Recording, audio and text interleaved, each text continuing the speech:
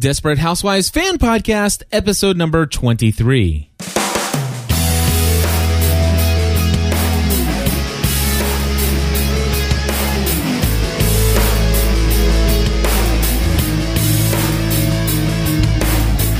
Hello, everybody, and welcome back to another episode of the Desperate Housewives Fan Podcast.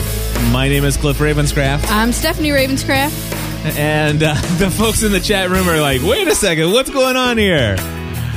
We are not recording our regularly scheduled program. We are just taking a 10-minute break from the schedule to record something about one of our favorite television shows. All right, so Stephanie, it has been a whole long summer since what was that, season 5? Yes. Season 5. It's been a whole desperate summer. That's right. And so it's been a while since Desperate Housewives has aired any new episodes.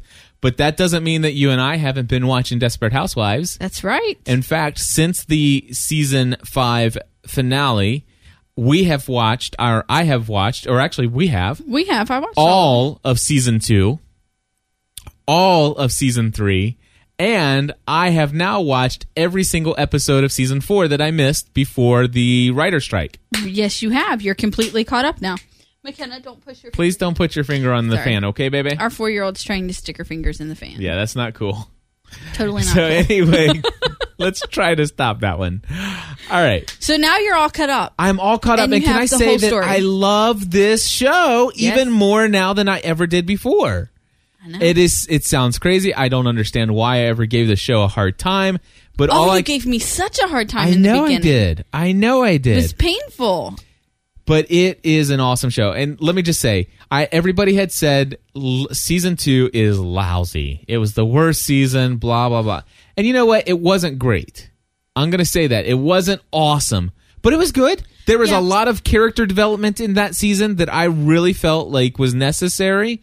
And there are a lot of things that happened in season 2 that really made me feel connected to each of these people that I've come to actually enjoy watching, with the exception of one person who I despise, and I'm glad she's gone forever. Right. So I will say in our defense, in the defense of those who did not like season 2, you got to watch them in more of a concentrated. Oh, you are absolutely right. You're right. Where it drawn out from September to May would have been painful. Was painful. It would. Yeah, you're right, because there were episodes where it's like, that was okay. But the next night, then you were followed up. Yeah. The very next night, we're able to watch a new one that kind of just like, okay, we moved that story along. You're absolutely right. So, very well stated. Yep. You have half a face. I'm sorry. So Stephanie. Yes. Here. How's that? That's so much better. How you doing over there, baby? I'm good. How are you? I'm doing great. The monitor was I know. Cutting you in half. Well, I got to be able to push all my buttons. I know. Anyway. So, I now know about the tornado. You knew about the tornado before. You said the tornado, but I didn't know about the tornado. We've talked about the tornado on the show. But I had forgotten about it, because I asked a question about Karen McCluskey's house. I learned about Karen McCluskey putting her husband in the freezer. Wasn't that awesome? Okay. Not exactly how I would describe it, but that's why I'm interesting. That's why I'm keeping our freezer out there. I'm wondering. I'm going to stick you in it. Craigslist, anyone? But it was. I thought it was hilarious. Did you? Yeah. So there was that. I finally got to see the episodes about Lynette's cancer. Yes. Which was fascinating storytelling, by the way. Aren't the brownies hilarious? The brownies were hilarious, I must admit. Although I'm a little conflicted. I don't understand. Oh, no, wait. I do understand what. Okay, so I'm not conflicted. So I laughed my butt off at what the were you going to say? Okay, I was going to say I'm a little conflicted why I think the brownie situation was so funny in Desperate Housewives, but I thought it was absolutely horrendous that it was in Transformers 2. And then all of a sudden I forgot that my 7-year-old son wanted to watch Transformers 2. Right. And that's his number one desire, is to see that movie. And it's like, well, no, you're not going to see that, because there's the brownies, there's the two very wrong This is not scenes. something that he would ever be allowed to watch. Right. right now at his age, exactly. Right. And so yeah, it was. I think it was appropriate humor for the audience in Desperate Housewives, and yeah, it was funny. It was funny, and I love the bond that brought between Lynette and her mom. I really enjoyed. She's gonna so knock me upside down. I think so. I know. Don't give her any ideas. I know. Okay, everyone listening needs to know that Cliff and I have been recording back to back for 2 hours now, and our 4-year-old is getting quite restless. Yes, she is, and she's playing with a leaning tower of some kind of plastic building materials. Yeah, I don't even know what they're called, but I'm so gonna get one in the head. You've now said that twice, and I saw a light bulb go off in her eyes. She's going to build it taller. I know. Nice. What I was saying was I really loved the development of Lynette and her mom's relationship and how I think a lot of times things we go into adulthood with these understandings that we came to as children, and as children you don't have the whole picture. Right. You know, and so then some of those holes, some of those gaps were filled in for Lynette, and she began to see her mom in a different way. Right. And I really liked that. One of the things that I really enjoyed, and by the way, you know what? I'm sitting here thinking about this, and I think I want to finish, now that we're sitting here talking about it, I want to finish season 4. Okay. Because I want to rewatch the scenes where I actually do find out what happens with Catherine and what you need to refresh. What was her daughter's name? Dylan. I want to find out what happened with her daughter Dylan again. Okay. Just to refresh my memory on that. But yeah, but no, there are several things that I'm really glad for. I'm glad to get the backstory of Carlos and Gabby. Yes. Because they're my favorite relationship on either. And now you've seen all of it. Exactly. Yeah. I had no idea there was ever a Victor in the picture, which, by the way, is just that was a little weird and kind of a rushed story. You know, in its defense, it was rushed because of the writer's strike. I don't think it was ever intended to be you're right. as rushed as it was. Okay, no, that makes perfect sense. But we had the writer's then. strike. Okay, yeah. So that moved things along. That did move things along. But anyway, I just want to say I had no idea that Carlos and Edie were together as a couple. Yeah. Had no clue. Did not even see that coming, and that was quite a story. One that kind of annoyed the crud out of me. And I'll tell you what, if anything, going back and watching all these prior seasons, it made me despise Edie's character. Seriously, because now she's been with Gabby's husband, she's been with Susan's husband, she's been with Susan's ex-husband. And it's not just that. It's just her. I mean, it's her calling Victor and sending photos and all this other stuff. I mean, it's just every single thing Edie has ever done has just been downright spiteful. And stuff like that, and she complains that, you know, it's like, well, you know, you guys have never treated me, blah blah blah. It's like, what have you done worthy of friendship? Exactly. You know, it's like, my gosh. I mean, how many chances did they give her? Which I commend. You know, 5 people seasons worth of chances. Exactly, and it's like, so now you finally are gone off the show, and I'm just gonna say, you know, and I've said it before. There goes the camera. That was hilarious. Not an earthquake. That's just a 4-year-old. No earthquake here in Kentucky today. Although we've had them in the past, which, by the way, was pretty cool.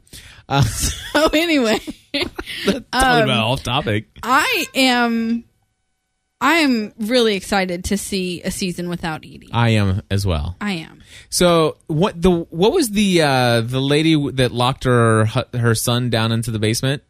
Oh, I don't remember her name. I can't remember her name now. But that kind of was boring. That was season 2. That was season 2. That was a boring aspect to that season, and I did not like that. Daniel, yes, I will send out a message before I start Podcast Answer Man. So anyway, I did not like that storyline. Then what was the next big thing? The next season. The next big thing. I liked the storyline of Orson. I really enjoyed tracking through that. Yeah. Well, the whole thing. Crazy mom. Yeah, Orson's crazy mom, which was played by Dixie Carter, who is fabulous. Yeah, but she did play quite the lunatic. Yeah, his ex-wife was quite the lunatic She was too. psycho. And I'll tell you what, that was good acting. It was. That It's was very great good. acting. Oh, and what's the little girl's name with Tom and Lynette? The Kayla? Kayla, yes. Yeah. I got to see the storyline of her Right. mom, and wow, And that's the other was thing that that happens at the end of season 4 is when Lynette gets arrested for smacking her. Yes. And, or I guess does she get arrested? They make her stay out of the house. She's not allowed to be around the children. Yeah, I can't remember all that. But I don't remember all the details of that. But yeah. A lot of stuff. I tell you what, no, I'm looking forward to going into season 6 of Desperate Housewives now, knowing all the backstory. Yeah. All the history. You know, I enjoyed the show before, but wow, will I enjoy the show so much more Right. now. One of my favorite parts of season 4 we just saw a few nights ago is when Andrew feels like he's intruding on Bree's new family, you know, with the baby and Orson, and so he moves out, and she's desperate to get him to move back home, and I love when he thanks her for being hard on him. Yes. Do you remember what scene I'm talking about? I know exactly what scene you're They're talking in about. his crappy little living room. Yeah. I really like that scene because I think that is so true. Now, obviously, we didn't all grow up with parents as extreme as Bree, but I think we all have that moment in our lives where we realize that our parents really did have our best interest at heart. Right. You know? Yes. So I really enjoy that part. Well, we just wanted to just break the radio silence there for a while and let you know that we still exist. If the Desperate Housewives fan podcast is the only show that you listen to of ours, then we're still here. We are. You know, producing as many as 15 to 20 episodes of podcasts a week. If you haven't, if you weren't aware of it, head over to gspn.tv/shows, and you'll see that we produce a total of 22 podcasts here at gspn.tv. And we would love to have you check out some of our other shows. Did you know we do the Grey's Anatomy fan podcast? Or did you know we do the Weekly Lost podcast? Did you know we may possibly continue the Private Practice podcast? We're not sure yet. It's undecided. Yeah, it's undecided. But anyway, we do a lot of shows. In fact, I would encourage you, if nothing else, if you have never done any of our other shows, check out fulltimemompodcast.com. I promise you, go check out one episode of fulltimemompodcast.com. If you're not hooked, I'll give you your money back. Anyway. I'm sorry. That was kind of funny. I don't know. It wasn't that funny. But anyway, So, go check it out. We'll be back in full swing here. Desperate Housewives yes. starts on September 27th. It does. And 24 days. 24 days Counting away. down here in the Ravenscraft house. We will be here every single week to give you our rundown, our breakdown, our thoughts, initial reactions, everything. Every single week. And of course, if you want to get every episode every week, become a Plus member. Head over to gspn.tv/plus. If this is the only episode or any only podcast you listen to, chances are it's not worth the $10 a month for you. However, you can buy individual episodes. You can email me feedback at gspn.tv about that. Although, I would encourage you to check out just at least one or two other shows. And I guarantee you, fulltimemompodcast.com, you'll be hooked. I promise. That's our gateway drug to gspn.tv. Our gateway drug. Exactly. No, I feel really funny bragging on that. Well, you don't need show. to. I'll brag on it. I'm just telling you that it feels awkward to me to, It's the most awesome podcast you'll ever listen to. Ever. Yeah, build the pressure. Thanks, babe. Live up to it, babe. I know you will. Awesome. All right, folks. Thank you for listening. We'll be back Expectations. very soon, my friends. Very soon. 24 days and counting. Until next time, we encourage you to join the community.